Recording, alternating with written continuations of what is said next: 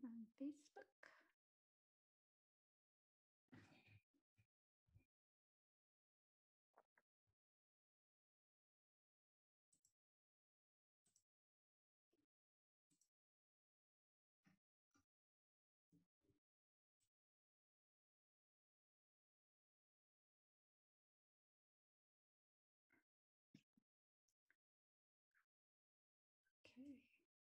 We're live on Facebook and recording. Ok, estamos en vivo en Facebook y grabando, así que vamos a ir comenzando porque soy de comenzar las cosas en tiempo, cambiando los paradigmas en la cultura devocional.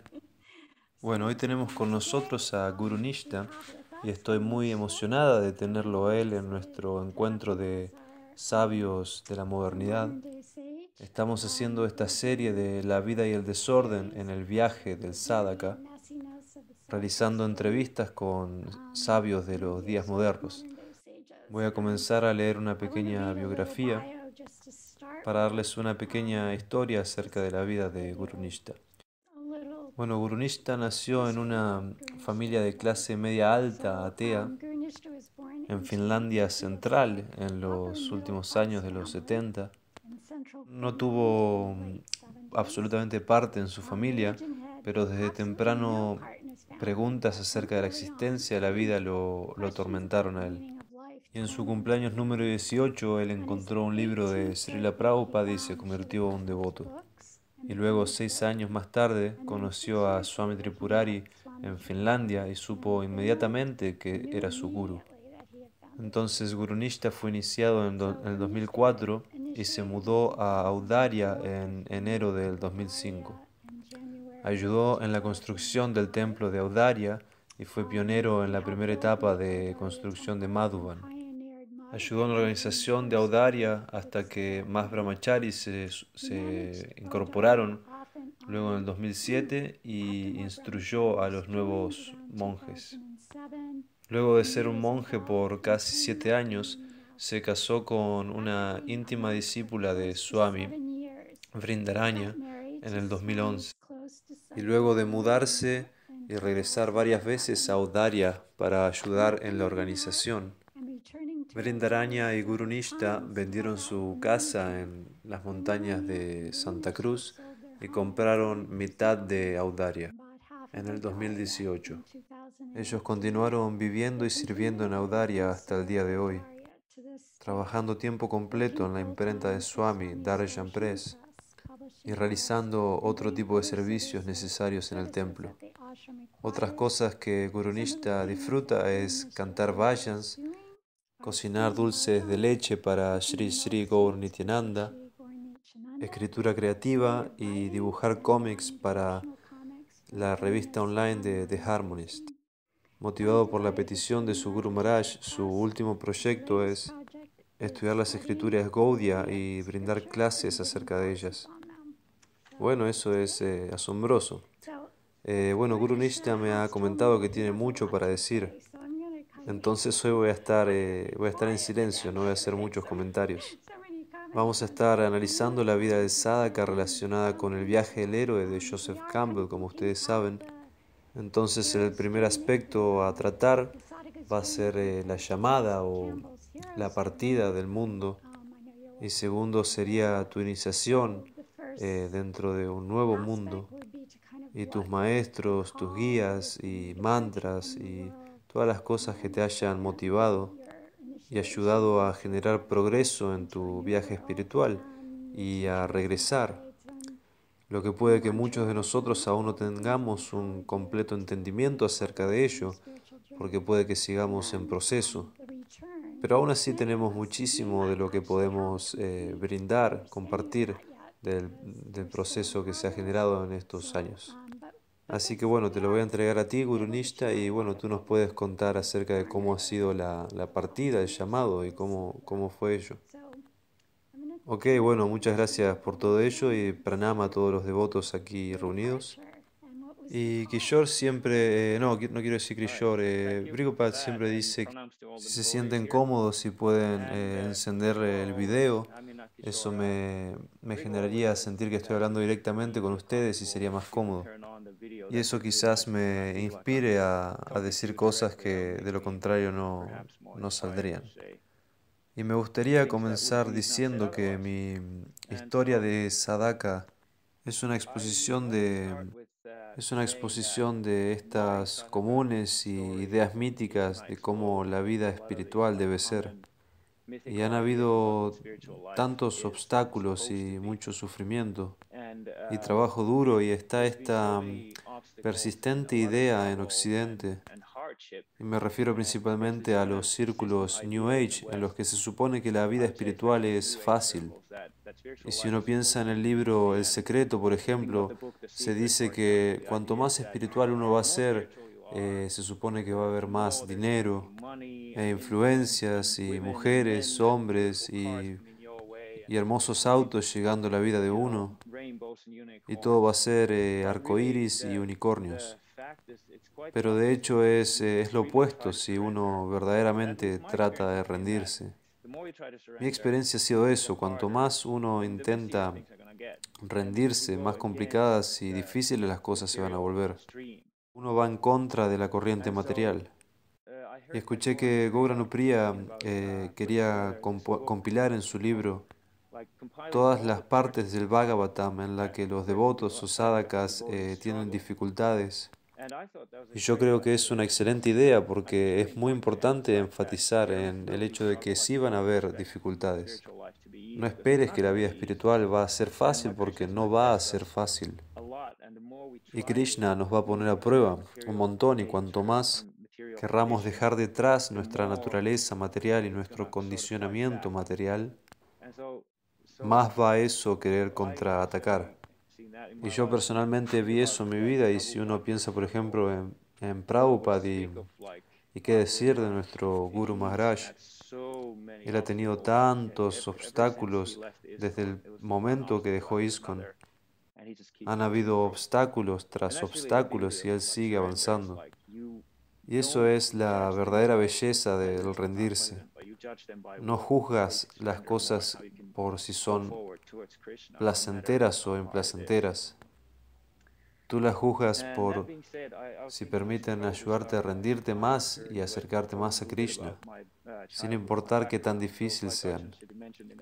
Y habiendo dicho eso, yo creo que lo mejor sería comenzar acerca de mi recorrido, hablando acerca de mi infancia.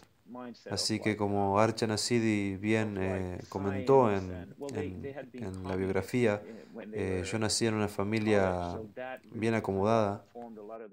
Mis dos padres habían estudiado en la universidad, y ambos tenían la mente programada como en base a la ciencia.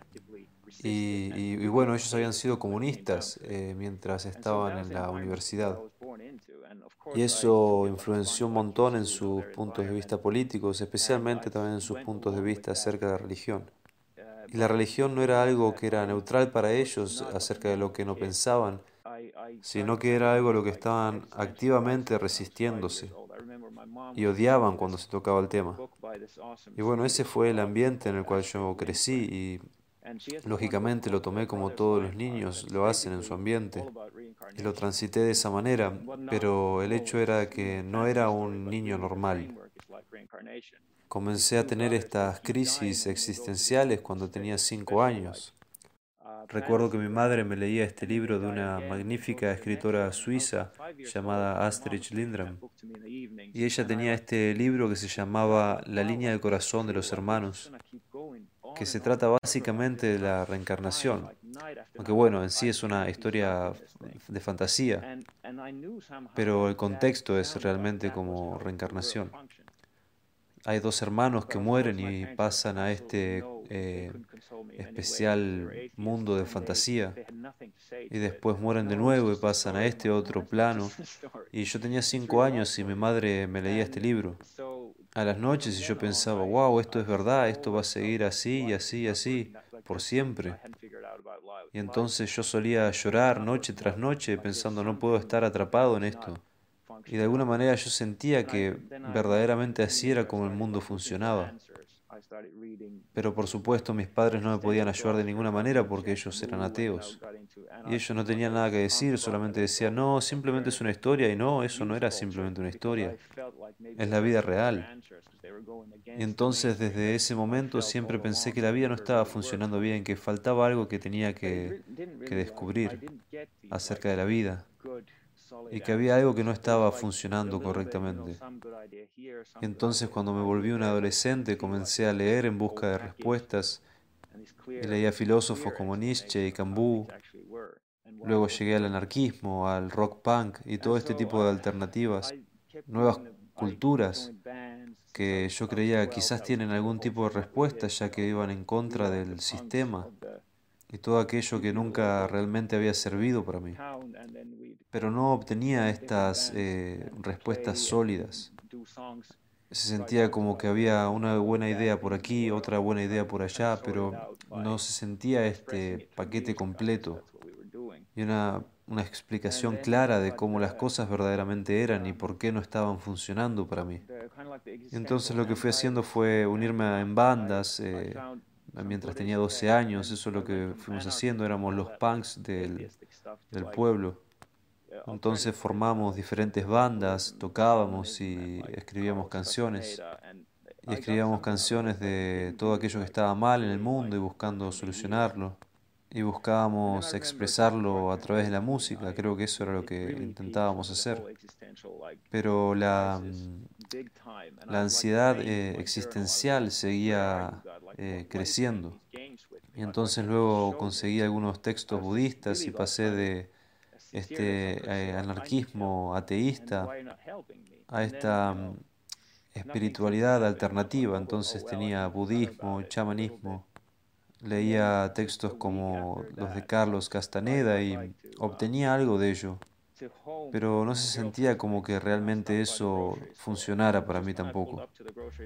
Y recuerdo que justo antes de cumplir 18, toda la cuestión de la crisis existencial era mucho para mí. Era un momento importante y yo estaba orando mientras escribía en mi diario. Y escribía, ¿dónde estás? ¿Por qué estás jugando estos juegos conmigo, Dios? ¿Por qué no te muestras? Me encontraba sinceramente transmitiendo que necesitaba ayuda. ¿Y por qué no me ayudas? Y nada parecía pasar, entonces yo pensaba, bueno, tengo que olvidarme de esto un poco. Y luego una semana después de ello, yo estaba volviendo en bicicleta a mi casa desde la casa de mi novia y frené en la tienda y justo cuando estaba por entrar a la tienda, esta persona con una extremadamente redonda cabeza, muy feliz y grandote, que se parecía a Buda, tú sabes, el Buda chino, y se acercó a mí con una gran sonrisa en su cara, sin decir nada, pero agarró con su mano el manubrio de mi bicicleta. Y yo pensé, ¿qué demonios le pasa a esta persona? En Finlandia uno no hace eso. El distanciamiento social en Finlandia no es algo relacionado a la pandemia. Todo el mundo está como alejándose de los otros. Entonces yo estaba pensando, ¿qué está haciendo esta persona? Pero tenía como un aura alrededor suyo que hacía que me atrajera al mismo tiempo. Era una sensación extraña. Y entonces él tenía un libro en su otra mano y lo levantaba enfrente mío. Y él me dijo, ¿estás interesado en yoga? Y yo le dije, la verdad que sí, porque había estado leyendo algunos libros acerca de yoga también. Y él estaba sorprendido porque en el centro de Finlandia, especialmente, uno no suele obtener ese tipo de respuesta. Entonces él dijo, oh, de verdad, entonces verdaderamente te va a gustar este libro. Y su sonrisa se volvía más grande y más grande. Y entonces yo comencé a inventar excusas y él dijo, soy un monje del templo de Helsinki. Y yo dije, ok, interesante, pero verdaderamente no estaba interesado en ello. Y él estaba verdaderamente intentando venderme el libro a mí, pero yo inventaba excusas.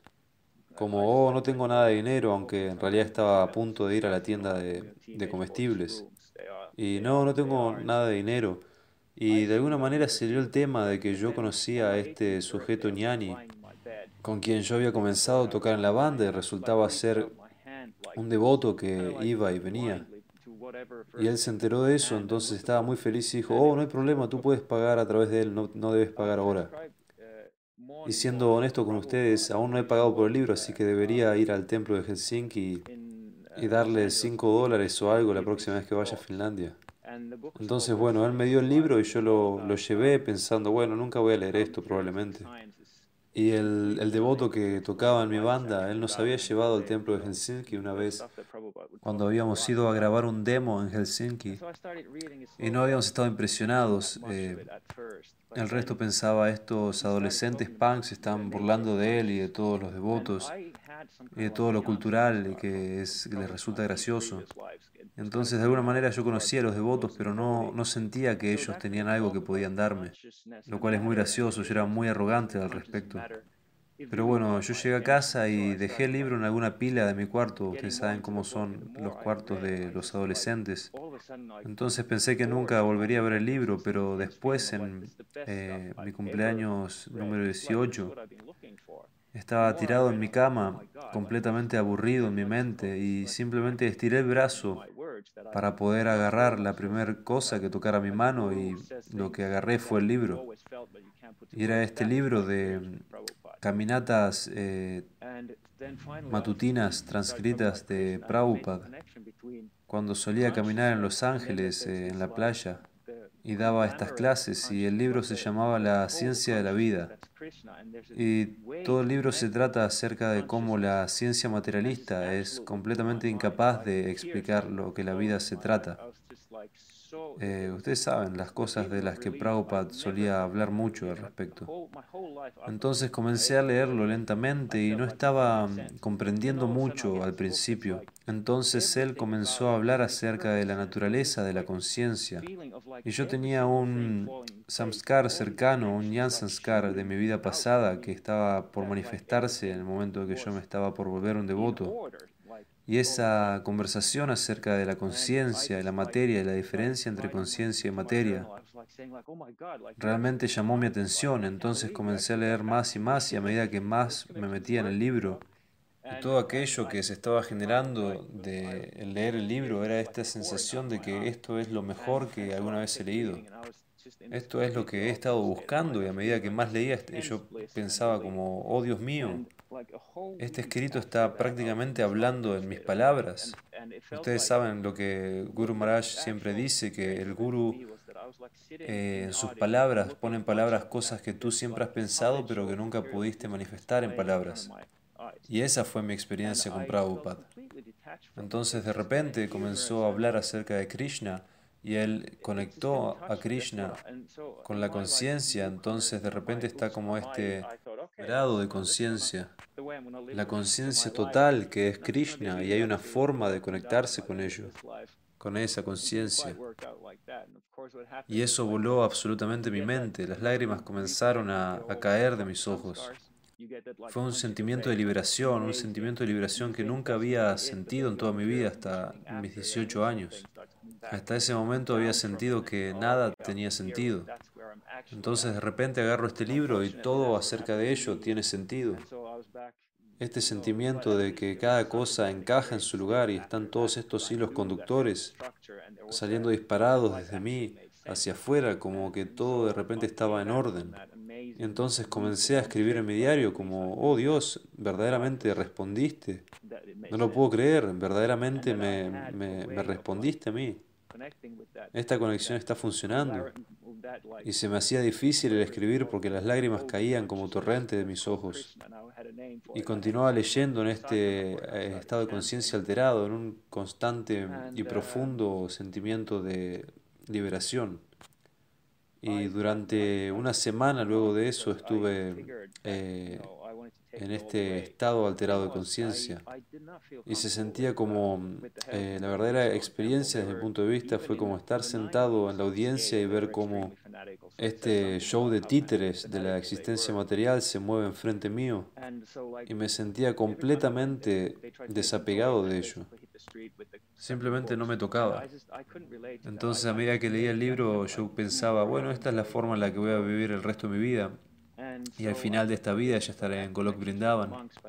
Pero bueno, no funciona específicamente de esa manera, y lo que sucedió fue que cuando te conectas nuevamente con tus antiguos Bhakti Samskaras, es como que tú recibes ese golpe en la cara. Y es asombroso, entonces tú piensas, bueno, esto va a ser, pero luego eso comienza a decrecer y vuelves a condicionamiento material y entonces te das cuenta, oh, aquí es donde verdaderamente estoy. Y desafortunadamente eso fue lo que me pasó a mí. Entonces volví a donde me encontraba, pero aún así fue una experiencia diferente después de eso, porque sabía que había una estructura y que la vida realmente tenía sentido.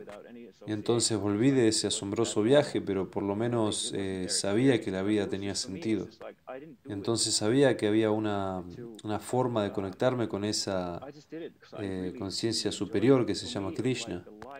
Y tenía un nombre para ello, tenía un sadhana para ello y comencé a cantar. Entonces yo quise volverme un monje porque creí que podía recorrer todo. Pero resultó que no me sentí cómodo con el templo de Iskon en Helsinki, porque incluso en los 90 ellos aún eran extremadamente fanáticos. No me gustaba que fueran tan fanáticos y básicamente cada vez que iba ellos intentaban llevarme a las calles con una pila de libros a venderlos.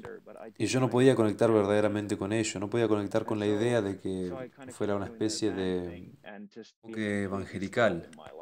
Entonces mantuve mi distancia. Yo tenía aún conexión con los monjes, pero siempre mantuve mi distancia porque no quería ser atraído a esa especie de fanatismo culto. Entonces continué con mis cosas de la banda, pero aún así mantuve un sadhana bastante estricto hacia conmigo. Entonces no tenía asociación, pero continué cantando 16 rondas por día y leyendo. Y verdaderamente me gustaba cantar y estudiar filosofía. Entonces los monjes solían visitar mi pueblo y me preguntaban, pero tú estás solo, ¿qué haces aquí? Y yo les decía, bueno, estoy realizando mi sadhana. Y ellos se sorprendían al escuchar que estaba realizando una sadhana tan estricto, aún sin asociación. Bueno, creo que no sería tan normal, o por lo menos no hubiera sido su experiencia. Y por mí simplemente lo hice porque verdaderamente lo disfrutaba. Para mí era el hilo de la vida que tenía que mantener porque de lo contrario nada tenía verdaderamente sentido. Así era como me sentía, pero después como no pude verdaderamente rendirme, como no pude convertirme en un monje, entonces comencé a hacer las cosas de la banda por otro lado. Y era mi proyecto. Y es algo divertido porque ahora mirando en retrospectiva veo que cada letra de las canciones de esa banda eran canciones que oraban para poder rendirme. Está esta canción, por ejemplo, que se llama Paralizado en el camino a la libertad. Y una de las líneas de la canción dice, terminaré siendo como esas personas que accidentalmente incendian su casa. Entonces yo me encontraba como orando por este desastre que se incendiara mi casa, a tal punto de que me viera arrastrado hacia otro lugar y que no pudiera volver a mi vida material ya no más. Pero no pude realizar ese tipo de rendición porque no sabía a quién rendirme. No había encontrado aún a mi gurú. Pero finalmente cuando tenía 23, entonces hice ello por 5 años. Entonces cuando tenía 23 yo pensaba, bueno, por lo visto no seré capaz de rendirme en esta vida. Entonces probablemente lo mejor sea que continúe.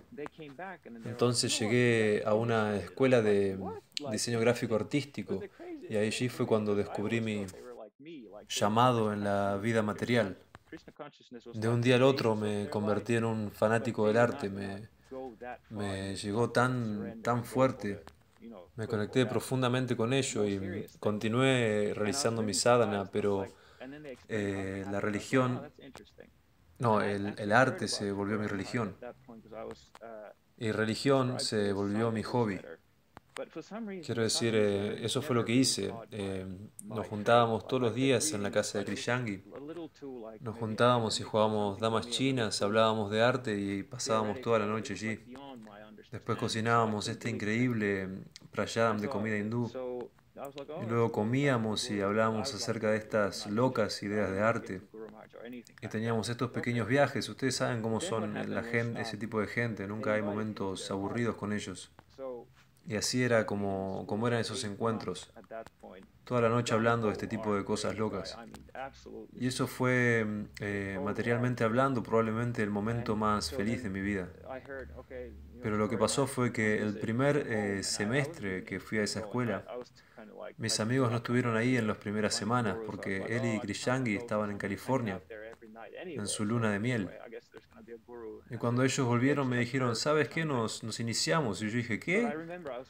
Fue la cosa más loca para mí de escuchar porque yo siempre pensé que ellos eran como yo, que la conciencia de Krishna era la base en su vida, pero que ellos no iban a ir tan profundo, a tal punto de rendirse e ir por ello, de manera más seria. Y yo estaba muy sorprendido acerca de ello y después me explicaron cómo fue que sucedió.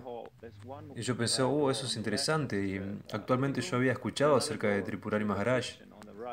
Yo estaba suscripto a su periódico de Sangha, pero por alguna razón el periódico de Sangha nunca había atrapado mi fe. Yo continuaba leyéndolo, pero era algo quizás un poco académico para mí. Era un poco muy teórico, estaba más allá de mi entendimiento. Entonces no podía realmente conectar con ello. Entonces yo pensaba, oh, interesante, tienen un gurú. Pero yo permanecía sin estar interesado en ello. Yo no buscaba a Guru Maharaj en ese momento. Entonces yo permanecía, ok, interesante. Pero después lo que sucedió fue que ellos lo invitaron a él a su casa. Entonces yo llevaba ya 8 meses en la escuela de arte. Era una persona loca por el arte, completamente una persona rara del arte. Entonces yo pensaba, ok, su Guru Maharaj va a ir a visitarlos a su casa y yo realmente no estaba tan interesado en ir. No estaba pensando en la idea de encontrar un guru, pero pensé, bueno, de todas maneras estoy yendo a su casa todas las noches, así que entonces creo que, bueno, va a haber un guru, es algo extra a ello. Pero lo que pasó fue que esa mañana, sí, creo que fue esa mañana, yo me encontraba muy nervioso cuando Tripurari Maharaj y otro brahmachari habían llegado. Y recuerdo haber ido y tocar su puerta. Krishangi abrió la puerta y entré a su pasillo y la forma en la que su casa se encuentra desde la puerta es que a la izquierda tú tienes una puerta que lleva al living y a la derecha una puerta que lleva a la cocina. Entonces yo pude ver los pies de Guru Maharaj saliendo del marco de la puerta del living. Y vi otras personas, unos monjes sentados en el suelo, y entonces rápidamente me fui por la puerta de la cocina, esperando que no me vieran, pensando, no tengo ganas de verlos. Y Kamal Daksha estaba en la cocina, cocinando algo en una olla, y él me susurraba, anda a saludar a los invitados. Y yo le decía, no me siento como para ello. Y cuando él se pone molesto, su voz se pone como algo finita, aguda. Y él estaba diciéndome, anda, no seas un niño. Y entonces él me estaba empujando y hay otra puerta entre el living y la cocina. Y entonces él me empujó desde mi brazo a través de la puerta hacia el living. Y entonces, bueno, yo por supuesto no lo sabía en ese momento, pero el haber pasado de ese sector de 3 esquinas hacia el living fue como un colapso cuántico. La cocina representaba todo lo que había sido mi vida pasada. El arte, el diseño gráfico, el relacionarme con gente de las bandas. Y de repente fui al otro cuarto donde solo se encontraba Guru Maharaj sentado en esta increíble silla roja, pero Brindarani se encontraba sentada en el suelo también. Y ese fue un punto de no retorno. Ese fue un quiebre decisivo en mi vida que transformó todo. Entonces me senté, ofrecí reverencias a Guru Maharaj e intenté mantener una conversación corta, lo cual es algo muy complicado para los finlandeses y fui terrible en ello. Pero bueno, Guru Maharaj fue muy bueno conmigo y me hizo algunas preguntas. Y a medida que íbamos hablando, otras personas de alrededor de Europa fueron llegando. Y Guru Maharaj comenzó a hablar. Y yo tenía todas mis guardias activas. Había creado esta gran pared entre él y yo. que había puesto inmediatamente cuando entré a ese cuarto. Y pude notar de inmediato que él era muy diferente a los otros gurús que yo había conocido, simplemente por la forma en la que él es, la forma en la que él mira a la filosofía. Él tiene bueno, él aparentemente estaba sufriendo de un muy mal jet lag, pero yo lo miraba a él y pensaba, wow, él es tan calmo, él habla de una manera tan calma, pero en realidad se trataba de jet lag. Pero bueno, en fin, causó una impresión en mí. Entonces yo pensaba, oh, wow, esta persona es completamente diferente a los otros gurús, pero aún así yo me mantenía distante y en guardia. Entonces, bueno, al día siguiente yo volví con mi discriminación y estudiaba todos sus movimientos. Entonces yo miraba sus movimientos de las manos y buscaba algo que me diera alguna razón para que yo pudiera confiar en él, pero no encontraba nada. Y entonces hubo completamente momento decisivo en el tercer día, un momento en el que de repente como que un velo se cayó, todos mis condicionamientos se cayeron. Y fue como volver a sentir la misma experiencia que tuve cuando los libros de Prabhupada comenzaron a llegarme de manera fuerte. Y entonces pensé, oh Dios mío, esta persona es mi gurú. Entonces, como yo había pensado durante muchos años de mi vida que nunca sería iniciado, fue muy choqueante el estar sentado con él. Y de repente estaba pensando, esta persona es mi gurú y no tenía ningún tipo de duda acerca de ello. Era él. Y algo súper genial acerca de ello fue que me enteré luego de que Guru Maharaj había estado en muchísimas de esas caminatas que estaban transcritas en el libro que yo tenía. Entonces la manera en la que funcionó fue que Guru Maharaj estaba ahí recibiendo conocimiento acerca de Brahman, de Prabhupada. Y décadas después él llega conmigo y básicamente me entrega eso a mí. Y fue realmente una experiencia intensa. Y bueno, él luego se quedó unos 6 días y al final de ello yo estaba completamente comprado. Yo decía, bueno, ¿dónde firmo? Y él se fue, él regresó a California y yo comencé a contar los días para la próxima vez que él volvería. Y el estudio de arte, la banda, realmente se fueron a un segundo plano. Y simplemente me puse a esperar a que él volviera y él volvió unos días después, no, unos meses después. Yang había decidido realizar esto, ¿cómo lo llaman? Un retiro en una isla. Y Guru Maharaj vino y fue excelente, fue una semana de constantes programas, clases, prayadam, relacionarse con devotos. Fue absolutamente asombroso. Entonces Guru Maharaj me llama para hablar conmigo de manera privada y me pregunta, ¿alguna vez consideraste volverte un monje? Y yo le respondí, verdaderamente sí, me he preguntado. Y yo estaba, wow, sí, si alguna vez me he preguntado volverme un monje. Y entonces él estaba algo sorprendido porque yo en ese momento me encontraba en una relación en la cual llevaba bastante tiempo. Y entonces él me dijo, ¿te gustaría vivir conmigo en Audaria? Y yo dije, diablo, sí, aunque en realidad no lo dije así, pero dije, claro, sí, eso sería asombroso. Y entonces ahí fue cuando, bueno, fue verdaderamente eso. Él me inició unos días después y había un gran ñaña de fuego. Y había algunos devotos más que estaban siendo iniciados, su primera iniciación. Entonces me dio el nombre de Gurunistha y él quería que yo fuera a Audaria enseguida. Y yo le dije, no, mejor soluciono algunas cosas antes. Entonces yo le dije que iría en enero, lo cual fue una terrible idea. No tenía idea entonces que los inviernos de California de alguna manera pueden ser mucho peor que los inviernos de Finlandia. Entonces yo le dije, bueno, sí, iré en enero. Entonces comencé a prepararme para convertirme en un monje y estaba completamente prendido fuego, la carrera, mi relación, la banda, era como lo que fuera, yo estaba preparado para volverme un monje. Y luego Guru Maharaj regresó y creo que era por eso que yo quería ir en enero, porque él sabía que él volvería a fin de año. Él regresó por su cuenta una semana más y yo volvería con él en avión a California cuando él regresara. Y esos últimos 6 meses yo estaba completamente en llamas. Entonces cuando él regresó fue como que me golpeó lo que yo estaba por hacer. Básicamente estaba por prender fuego mi vida material. Y durante toda la semana que él estuvo ahí, yo sentía como si alguien me estuviera estrangulando. No podía conectarme en ese humor devocional que me había cautivado tanto antes. Mi corazón latía muy rápido, yo estaba transpirando, era básicamente como un ataque de pánico.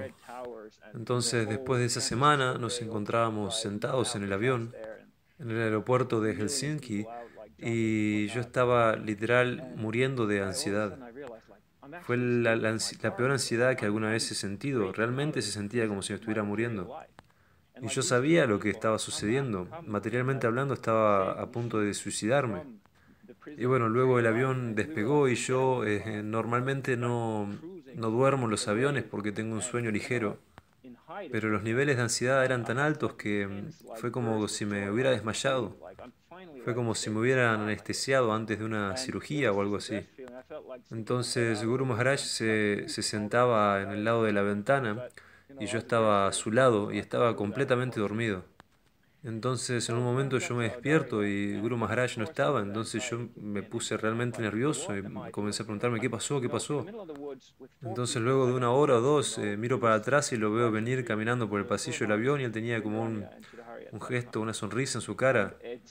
Entonces lo miro y le pregunto qué sucedió. Y dice, bueno, intenté despertarte, te llamé por tu nombre, incluso te agarré de brazo y te sacudí.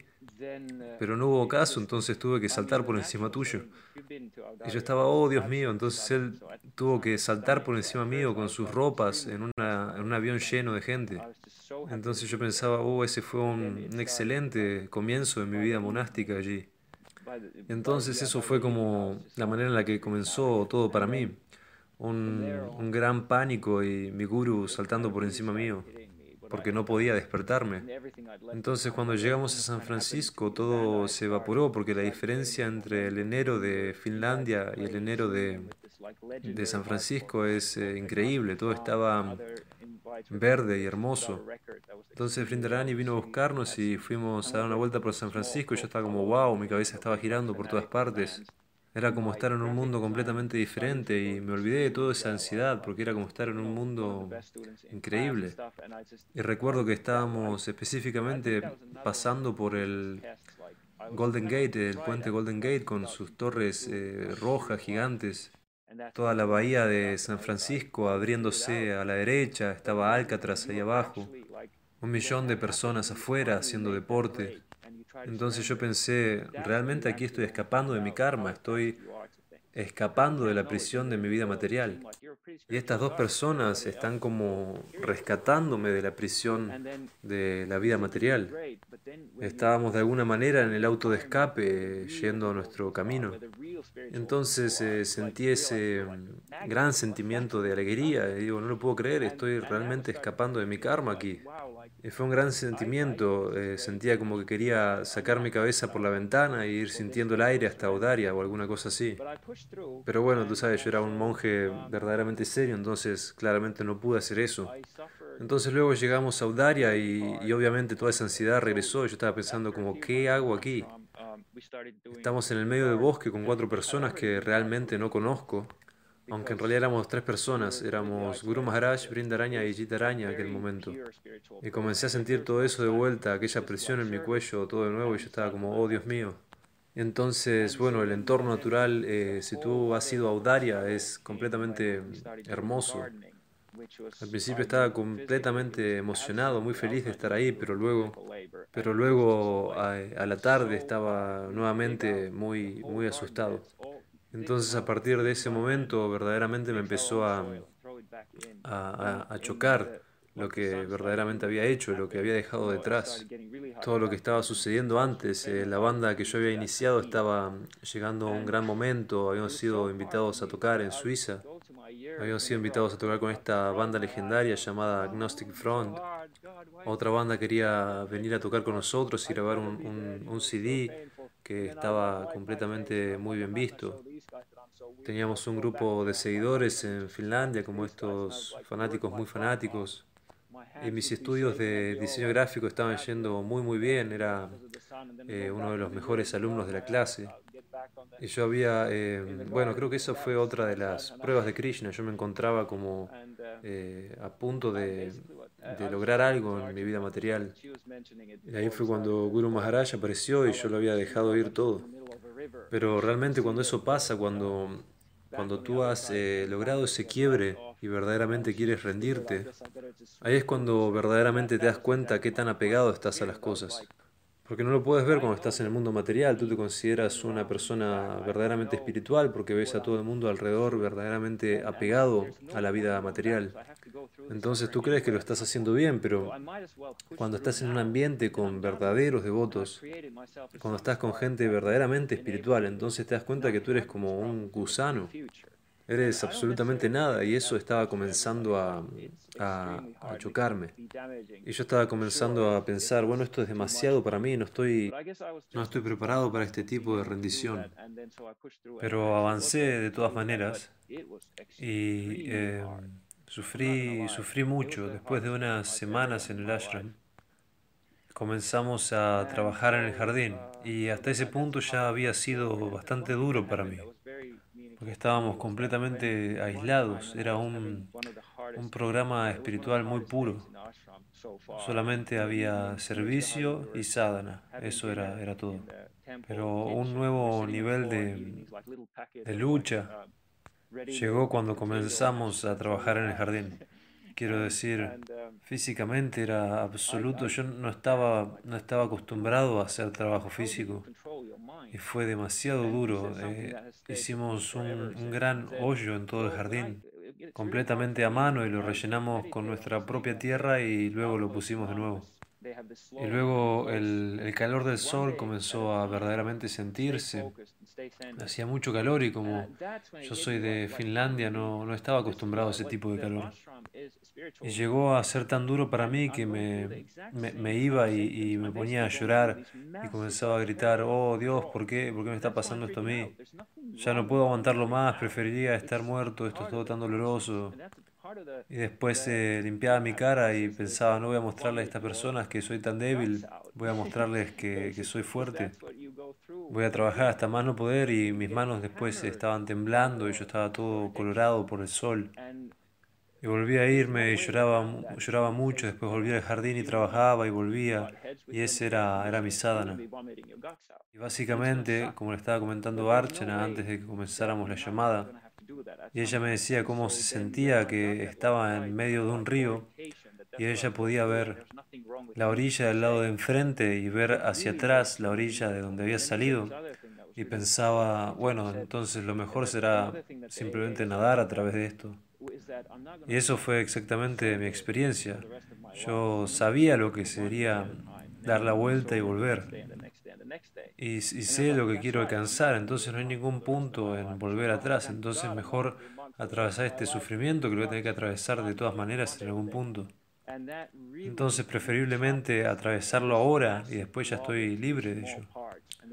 Entonces creé mi propio samskar que me habilitará a no tener este tipo de problemas en el futuro. Y yo no le recomiendo este tipo de enfoque a todos. Puede ser muy duro y muy desgastador. Puede ser muy duro para algunos. Y yo creo que estaba en el punto de ver si podía ser capaz de hacerlo y logré hacerlo después de gran esfuerzo.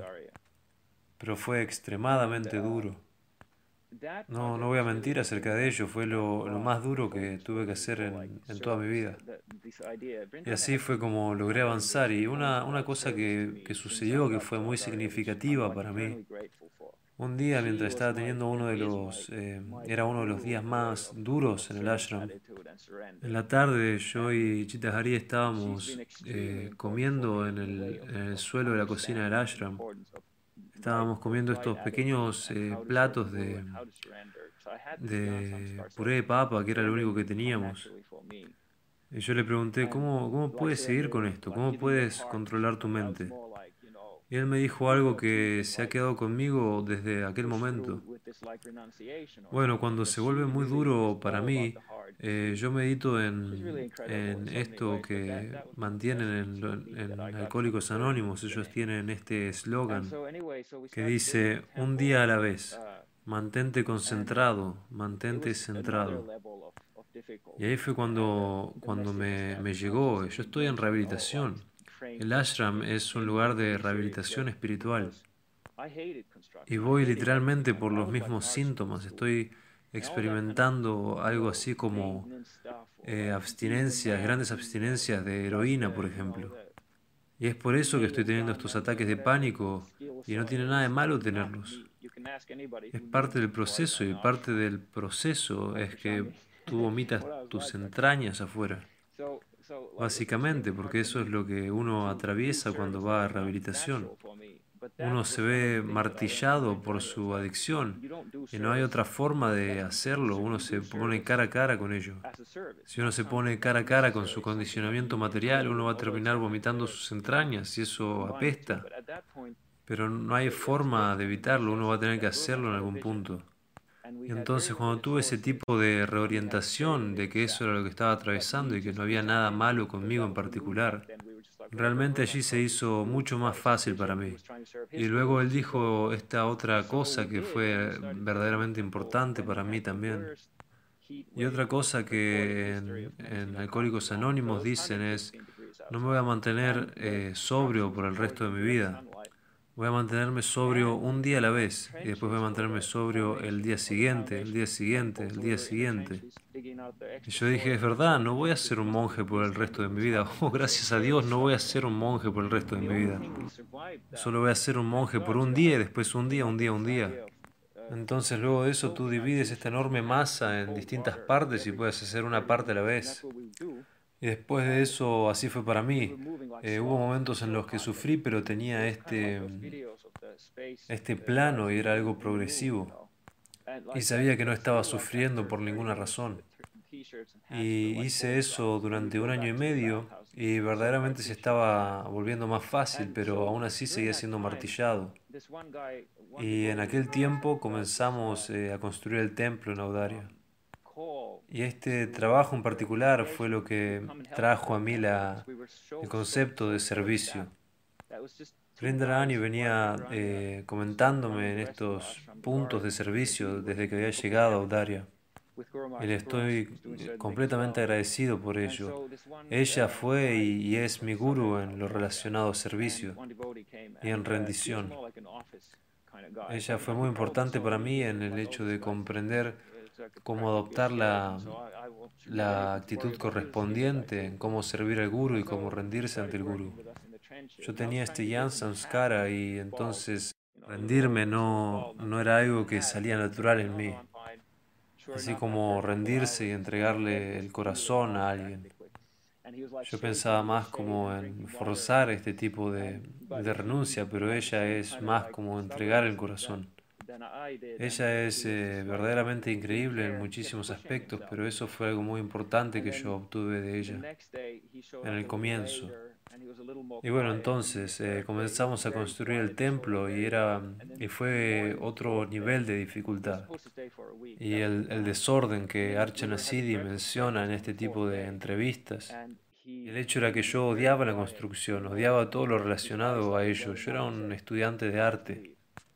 Y ser el hombre que tiene las habilidades y que usa la pistola de clavos o cualquier cosa, no era mi naturaleza, no era yo. Y puedes preguntarle a cualquier persona que me conociera antes de unirme al ashram, así como Grishangi, y te podrán decir cómo yo era en aquel entonces. Entonces era completamente difícil para mí el ofrecer servicios que no eran naturales para mí. Pero eso fue una de las cosas que aprendí de Vrindarani.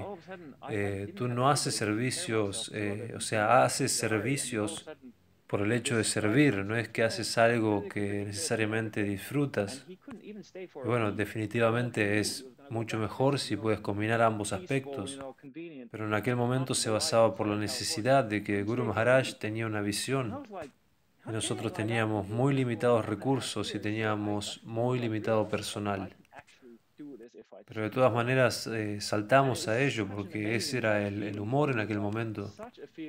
Cualquier cosa que Guru Maharaj nos dijera que hiciéramos, esa era su visión. Él estaba buscando servir a sus gurus, entonces nosotros íbamos por ello. Entonces comenzamos la construcción del templo mientras estábamos sufriendo la más grande ola de calor registrada en la historia. Hacían 115 grados afuera y la construcción estaba expuesta, por supuesto, a los rayos del sol. Y teníamos fosas en el suelo que delimitaban los perímetros de la construcción y nosotros estábamos en las fosas sacando con palas la tierra extra. Entonces en las fosas tendría que haber unos 10 grados más que afuera, porque el aire estaba acumulado ahí. Entonces la única razón por la cual sobrevivimos al estar ahí fue porque Chita Hari tuvo la brillante idea, gracias a Dios, de mojar nuestras remeras en agua fría cada 30 minutos y eso fue lo que hicimos. Y nos movíamos gateando en base al calor que hacía. Era como ver esos videos de las personas en la luna. Pero obvio que luego de unos minutos las remeras estaban completamente secas. Entonces volvíamos a los baños, empapábamos las remeras y las poníamos como gorros. Y entonces en aquel momento había otra persona, otro devoto, porque Guru Maharaj había puesto esta llamada a su congregación para que gente viniera a ayudar a la construcción del templo porque estábamos muy cortos de personal. Éramos solo 2 personas, mientras que Brindarani estaba dirigiendo todo el resto de las actividades en el ashram, estaba con el jardín, cocinando, adorando a la deidad, todo. Junto con Guru Maharaj, que Guru Maharaj estaba haciendo otras cosas también. Entonces esta persona vino del sur de California, otro devoto, y era más que nada una persona como de oficina, y él seguramente me vio a mí y dice, esta persona es como un esqueleto, entonces no tengo nada que preocuparme, dado que soy una persona flaca también.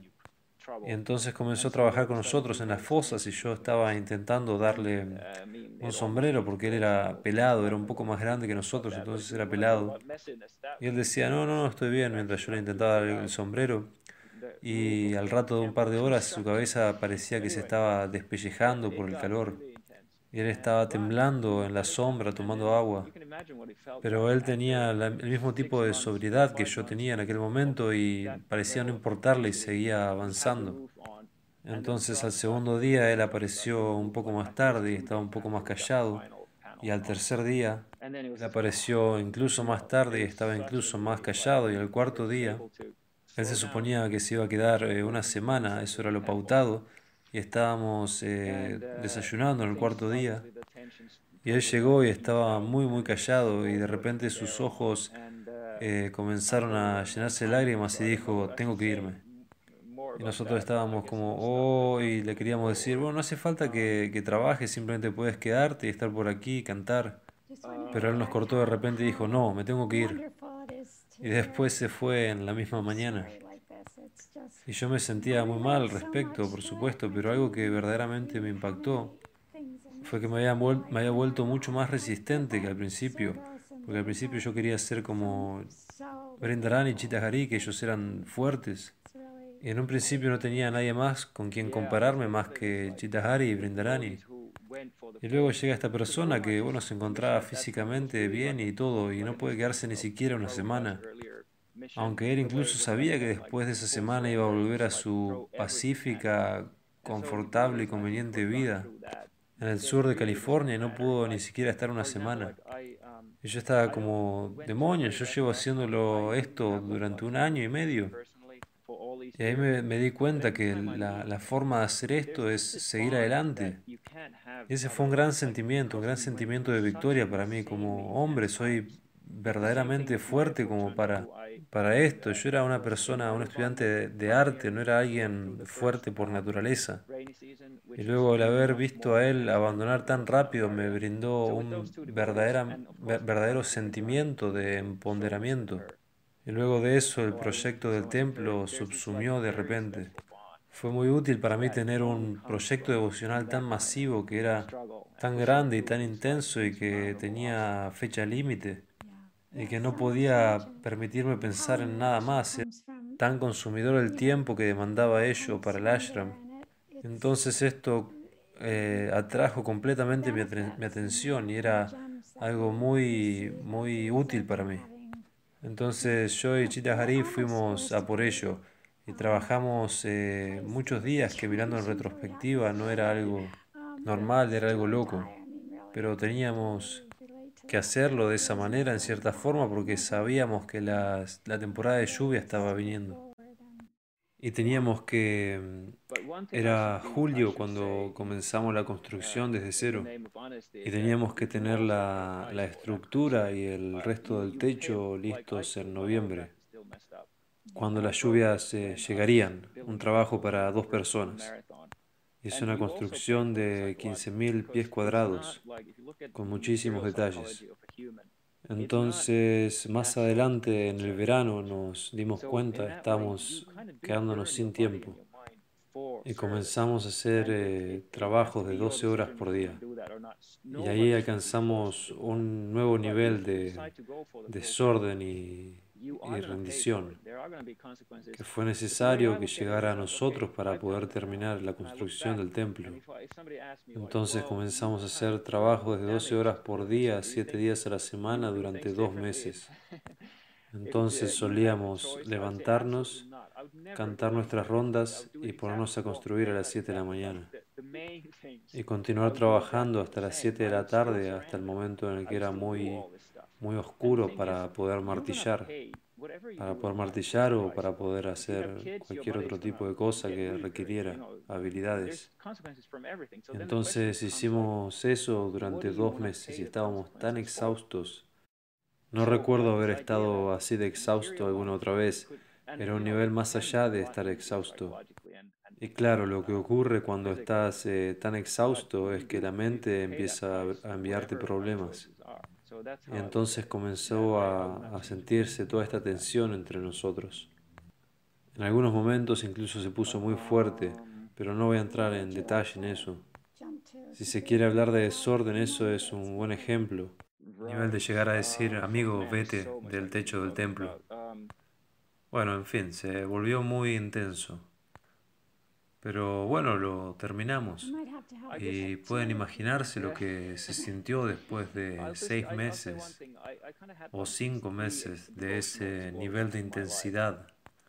Y teníamos el techo listo y las gotas de lluvia comenzaron a golpear el techo. Creo que fue 2 días después de que lo termináramos, después de haber colocado los últimos paneles en el techo. Y después nos sentimos tan relajados, por fin pudimos bajar el ritmo y comenzar a trabajar en el interior del templo. Y por supuesto que toda la tensión desapareció y desde ese momento fue todo muy, muy bueno. Y estoy quedándome completamente sin tiempo aquí, así que no sé qué debería decir. No sé si debería decir algo más acerca de ello, así que lo que creo es que voy a adelantar un poco más adelante. Simplemente quiero decir que es muy, muy maravilloso poder escuchar tu historia de esta manera y puedo relacionarme tanto con ella y es increíble cuántos detalles de tu historia puedo decir, oh Dios mío, diferentes servicios y diferentes circunstancias, pero tan, tan, tan relacionado. Entonces es muy emocionante de escuchar. Sí, bueno, creo que así es como se siente con devotos que fueron por completo, porque la misión de Guru Maharaj en aquel momento era básicamente como una extensión de la misión de Prabhupada, tal como era en su tiempo atrás, en el hecho de que uno se entrega completamente, se rinde completamente. Y con los devotos que realmente han pasado por ello, yo creo que está esto en común. Por ejemplo, cuando Chita Hari dejó el ashram, yo no pude verdaderamente conocerlo personalmente después de todos esos años, pero cada vez que nos encontramos de nuevo está ese lazo que uno no puede tener de otra manera, porque juntos atravesamos tiempos tan duros, y es lo mismo con Maya Purchandra, con quien yo estuve en Madhuban como pioneros durante la primera temporada de lluvias, que fue incluso mucho más intenso que lo que fue en Audaria. Así que con esos dos devotos y obviamente con Vrindarani, con quien he atravesado muchas cosas junto con ella, y está este lazo muy intenso, que yo creo que surge de este tipo de situaciones y el poder avanzar, atravesarlas, luego de tan grandes obstáculos. Sí, sí, absolutamente. Creo que surge de ese tipo de rendición, un gran empoderamiento, y es los beneficios que recibimos como resultado de ello, de habernos encontrado situados en situaciones en las que teníamos que rendirnos. Y me siento totalmente identificada con ello, no hay forma de volver. La única forma es seguir adelante. Así que bueno, una cosa que debería decir en el nombre de la honestidad es que uno también paga un precio por ese tipo de rendición. Quiero decir, por ejemplo, mi espalda baja todavía está un poco lastimada y la dañé cuando estábamos construyendo el templo y estábamos en una maratón. Y uno también paga por ello de manera psicológica, porque si uno mira la naturaleza psicológica de un ser humano, no es natural el obligarse a esforzarse a ese nivel. Entonces, en ese punto uno puede destrozar su cuerpo y su mente por servicio. Y debe ser tu decisión si quieres hacer eso o no. Nadie debería ser forzado a hacerlo. Pero si tú decides ir por toda la situación, vas a pagar por ello, van a haber consecuencias. Pero de la manera que yo lo miro es, ok, ya lo he hecho a eso ahora. Entonces si miro atrás y alguien me dice, pero bueno, te ves un poco dañado, Gurunistha, ¿tú crees que harías las cosas diferentes si tuvieras la oportunidad? Y yo diría absolutamente no, nunca haría algo diferente, lo haría exactamente igual. Bueno, quizás no exactamente igual, pero las partes principales las haría exactamente de la misma manera. Aún así volvería a rendirme, volvería a hacer todo este tipo de cosas. Y la cuestión es que vos vas a pagar. Cualquier cosa que hagas en la vida tiene un precio. Si uno decide tener hijos, su cuerpo va a ponerse más débil. Hay consecuencias en todo. Entonces la pregunta llega y es, ¿en base a qué quieres pagar las consecuencias? Entonces está esta idea de que la vida material puede, y quiero decir, claro, puede ser mucho más fácil de manera psicológica y física, pero nosotros pagamos ese precio, cualquiera sea nuestra decisión. Y es así como yo lo veo, entonces por esas razones no cambiaría nada de ello. Entonces, ¿a qué te gustaría saltar ahora? Tenemos unos minutos más. Ok, hombre, hay tantas cosas de las que podría estar hablando. Quizás tenga que tener la parte 2 contigo. Voy a decir una cosa más, es como que he tenido estas tres diferentes explosiones devocionales a lo largo de mi vida. Y por supuesto la primera y la segunda fueron conectar con los devotos a través de los libros de Prabhupada. Y la segunda fue conocer a Guru Maharaj. Pero la tercera fue absolutamente el ir a Vrindavan. Eso voló mi mente de la misma manera. Y fue muy interesante porque mi primera conexión con los devotos llegó a través de libros. Mi segunda conexión llegó a través de asociación directa con el sadhu. Y la tercera llegó a través del Dham. Fue tan increíble cuando uno llega a Vrindavan. Y yo no soy una persona sentimental, entonces no esperaba llegar y ver a Krishna con los pastorcitos caminando por la calle o algo así. Entonces no tenía estas pre-expectativas de llegar y tener algunas experiencias espirituales importantes o algo así, pero después llegamos a Vrindavan en el medio de la noche y están Guru Maharaj, Vrindarani y un grupo más de devotos de California y estábamos en el auto y bajamos del auto, yo bajo del auto a la vereda de piedra enfrente de Vrindakunj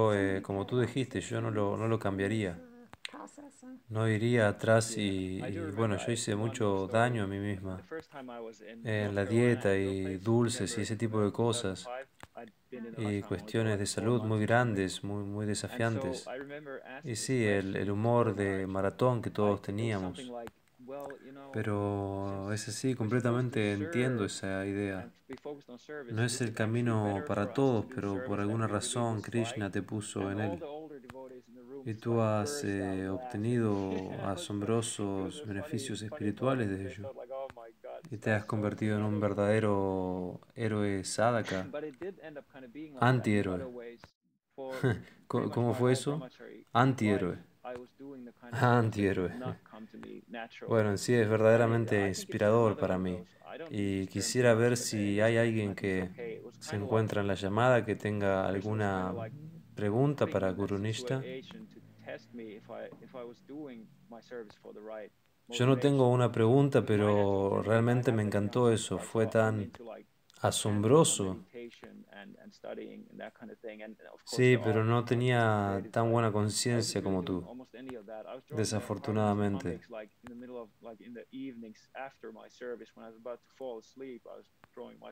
Necesito silenciar a Mahara. Ahí está. ¿Alguien tiene una pregunta? ¿Alguien más que quiera agregar algo? ¿Pueden escucharme? Sí, Haribol Kishore. Pranams, Gurunistha. Me estoy preguntando acerca del periodo de cómo fuiste capaz de transitar esos intensos momentos o periodos a una más constante y firme sadhana, sin volverse desequilibrado. Si es posible mantener ese tipo de intensidad afuera de esos tan intensos momentos. Sí, no creo que sea a ese nivel. Realmente creo que no lo es y quizás si uno espera que sea capaz de ser en ese nivel, probablemente sea decepcionante porque no puede serlo. Eso es lo que yo diría. Y sí recuerdo, por ejemplo, que tuvimos este tour de la costa este con Guru Maharaj. Él fue a Carolina del Norte por una semana y después al área de Nueva York por otra semana. Y fue increíble, fue tan emocionante. Todo durante esas 2 semanas y después cuando volví a Audaria. Y esto es algo que he escuchado, que es algo recurrente, especialmente en devotos que viven en templos. Entonces, bueno, volví a Audaria y fue como volver a estar limpiando inodoros. Y fue muy, muy duro volver a eso. Y tú sabes cómo es, ¿verdad? Como por ejemplo estar en un gran festival que dura mucho tiempo. Y después de ello uno tiene que volver a la rutina diaria de verdadera rendición, como en situaciones con las manos en el barro, por ejemplo. Es verdaderamente duro.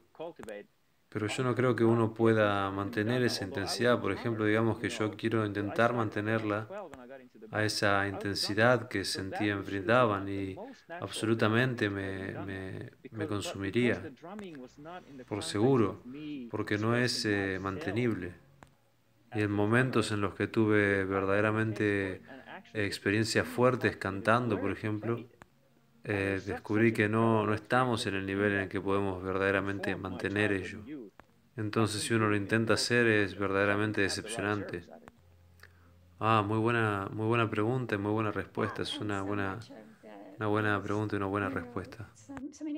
Sí, eso es que Krishna nos envía constantes atracciones, como Guru Maharaj suele decir, esas grandes experiencias que eso es simplemente para que podamos ver cómo la vida será en algún momento. No constantemente, ¿no? Pero sí, irán yendo y viniendo. Y sí, por momentos algunos devotos se desaniman porque tienen estas grandes experiencias y eso es lo que quieren vivir durante todo el tiempo, pero sí, eso no es lo que podemos vivir, de seguro. Sí, de alguna forma uno pudiera decir que vivir en estas grandes experiencias es una manera de autodisfrute, porque estás buscando la felicidad en vez de buscar el servicio. Y eso siempre tiene que estar allí, si me preguntan a mí. Y sería genial si pudiéramos estar tan inspirados por nuestro servicio diariamente y poder disfrutar el mismo gusto. Claro, eso es lo que queremos. Siempre y cuando, es un simple punto, pero siempre y cuando que el gusto no se vuelva nuestro principal objetivo a alcanzar. Sí, de repente pienso que, bueno, tú sabes, el gusto nos inspira a realizar cosas que son favorables para la conciencia de Krishna antes que otras cosas que no lo son. Y tú sabes, podemos ver cuando estamos cantando con verdadero enfoque, verdadera concentración, y allí podemos darnos cuenta que estamos realizando nuestro servicio con mucho amor y ahí es cuando estas sensaciones llegarán. pero no es que estamos trabajando para llegar a ello, como tú dijiste, pero la actitud tiene que estar. Y de hecho, cuando menos queremos saborear este gusto es cuando más llega. Es como una gran paradoja dentro de este proceso. Sí, recuerdo una historia nueva. Cuando estaba por primera vez en Carolina del Norte, en tu lugar, llevaba unos 4 meses en el ashram o algo. Y recuerdo haberle hecho esta pregunta a Guru Maharaj. Fue algo como, bueno, como se supone que debemos estar comprometidos en servicio, ¿es conveniente servir en algo que no necesariamente nos guste? Y todos los devotos mayores que estaban en la habitación comenzaron de repente a reírse. Fue un momento divertido porque todos ellos pensaron, oh Dios mío, este tipo es tan fanático. Pero terminó siendo de esa manera en muchos aspectos, por lo menos durante mi etapa de brahmachari. En ese momento de mi vida estaba realizando todo tipo de servicios que no provenían de mí naturalmente. Y creo que es otro tipo de, no uso este término mucho, pero creo que en este tipo de contexto está bien. Creo que Krishna me estaba poniendo en la situación en la que me estaba probando para ver si estaba desarrollando mi servicio por los motivos correctos.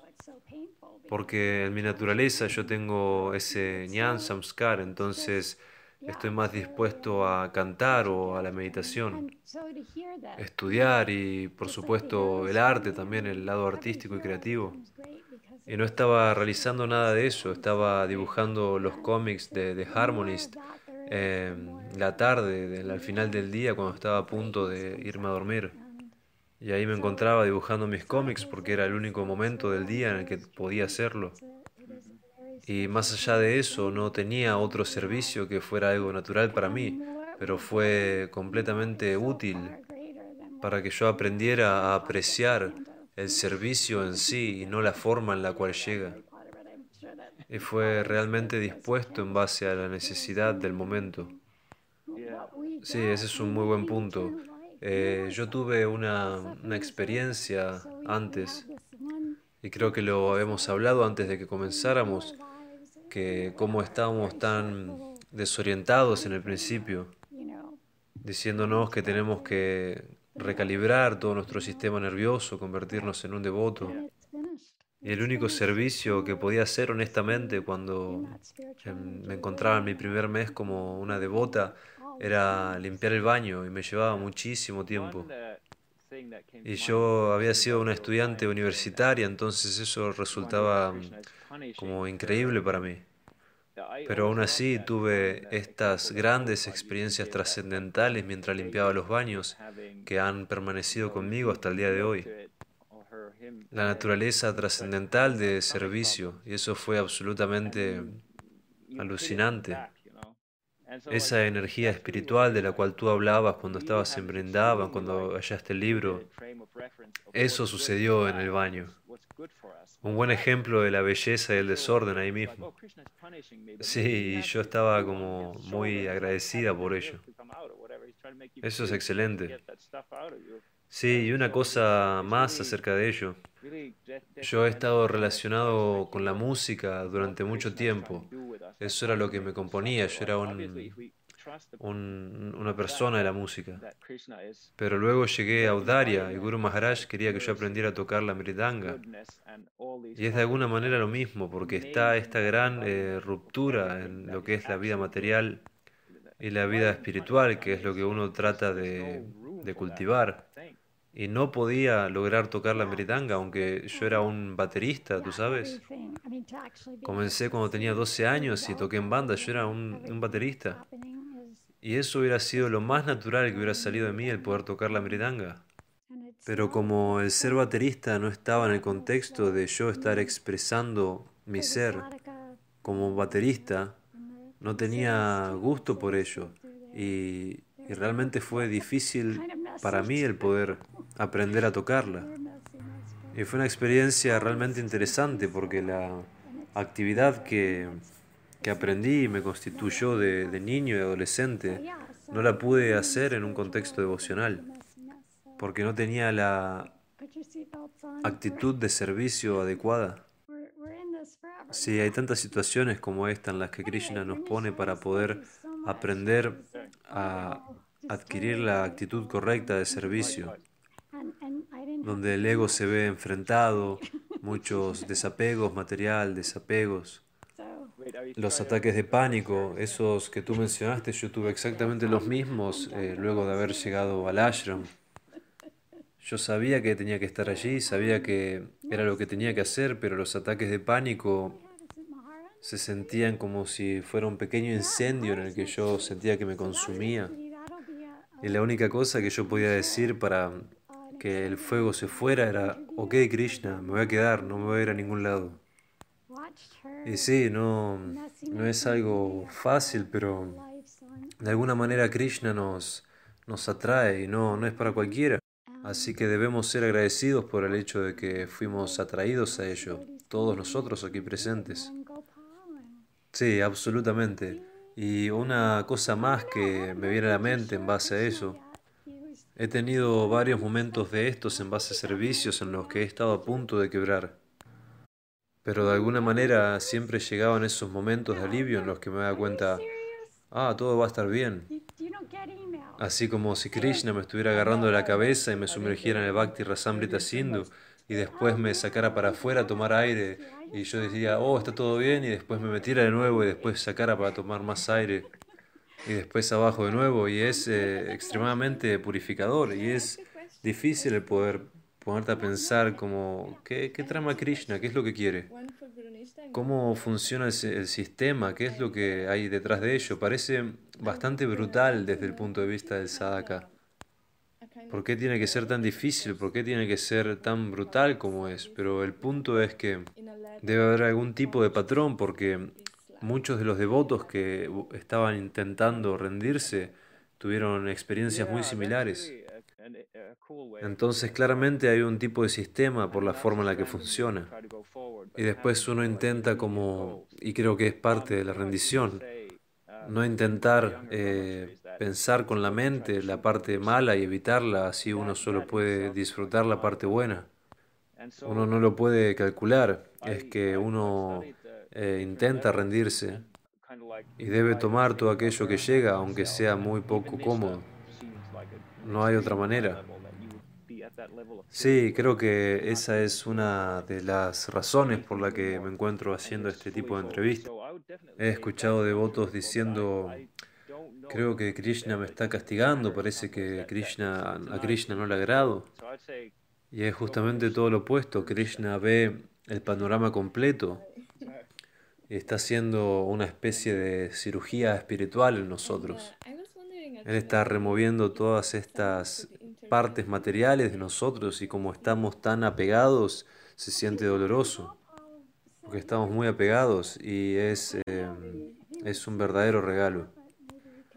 Y en el camino del héroe, todos los héroes se vuelven grandes en base a todas las adversidades que ellos transitan.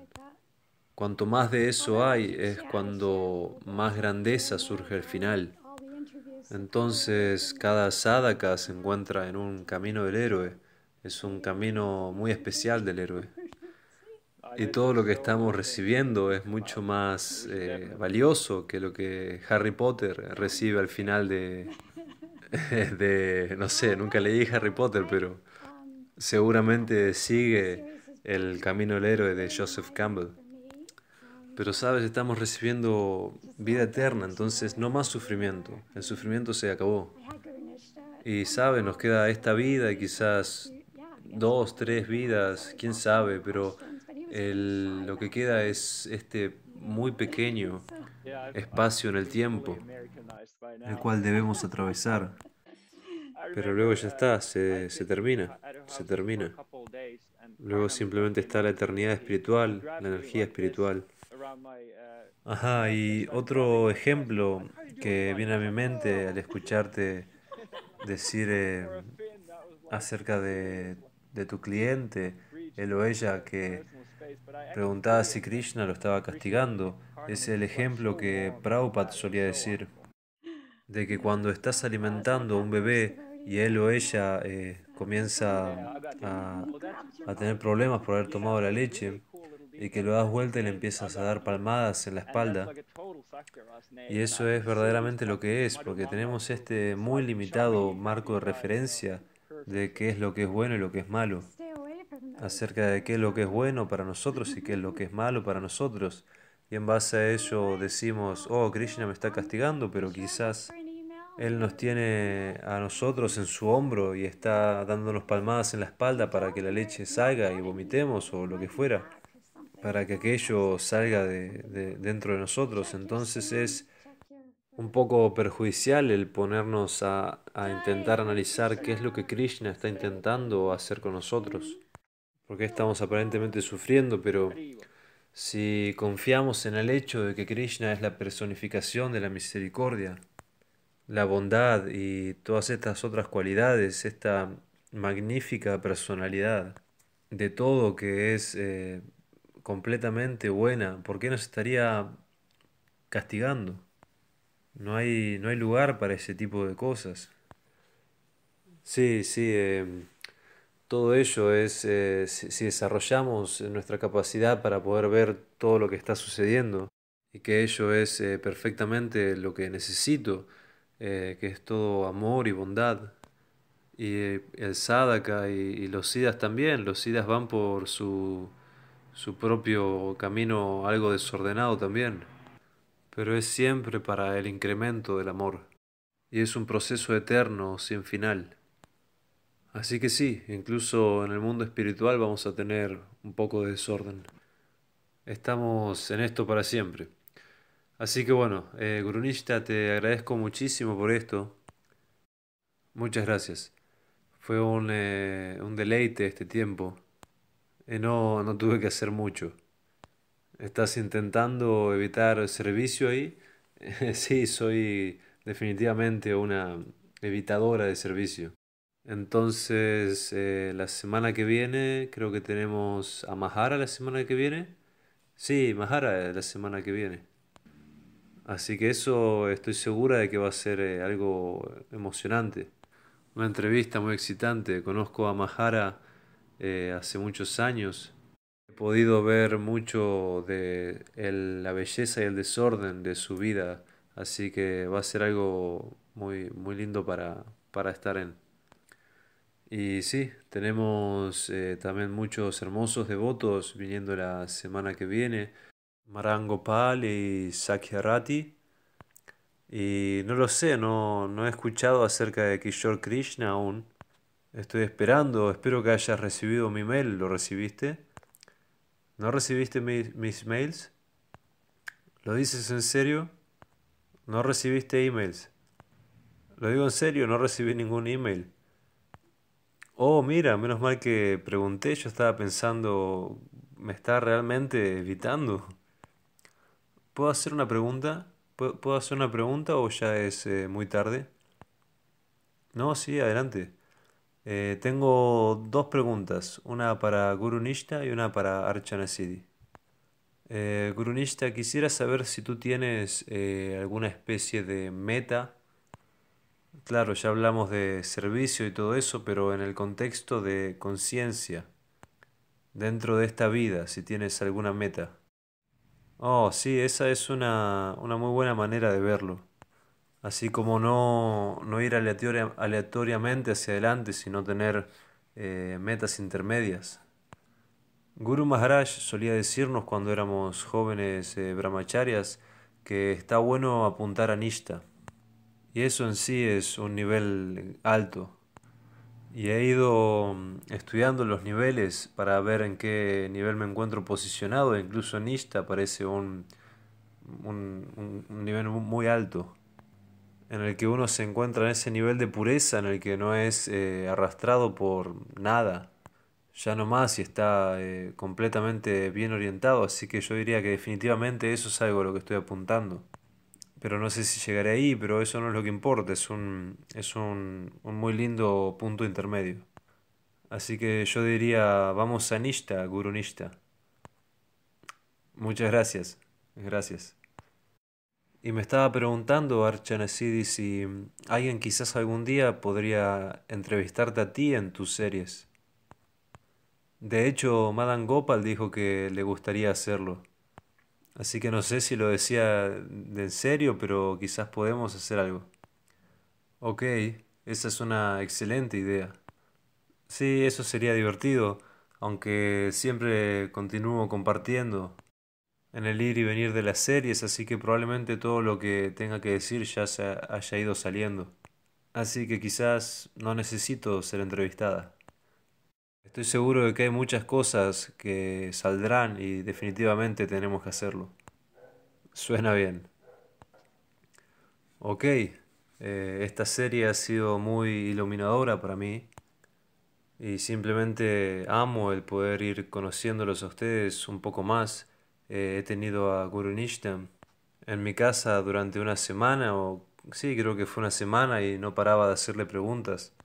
Pero él, saben, era un poco tímido en aquel entonces.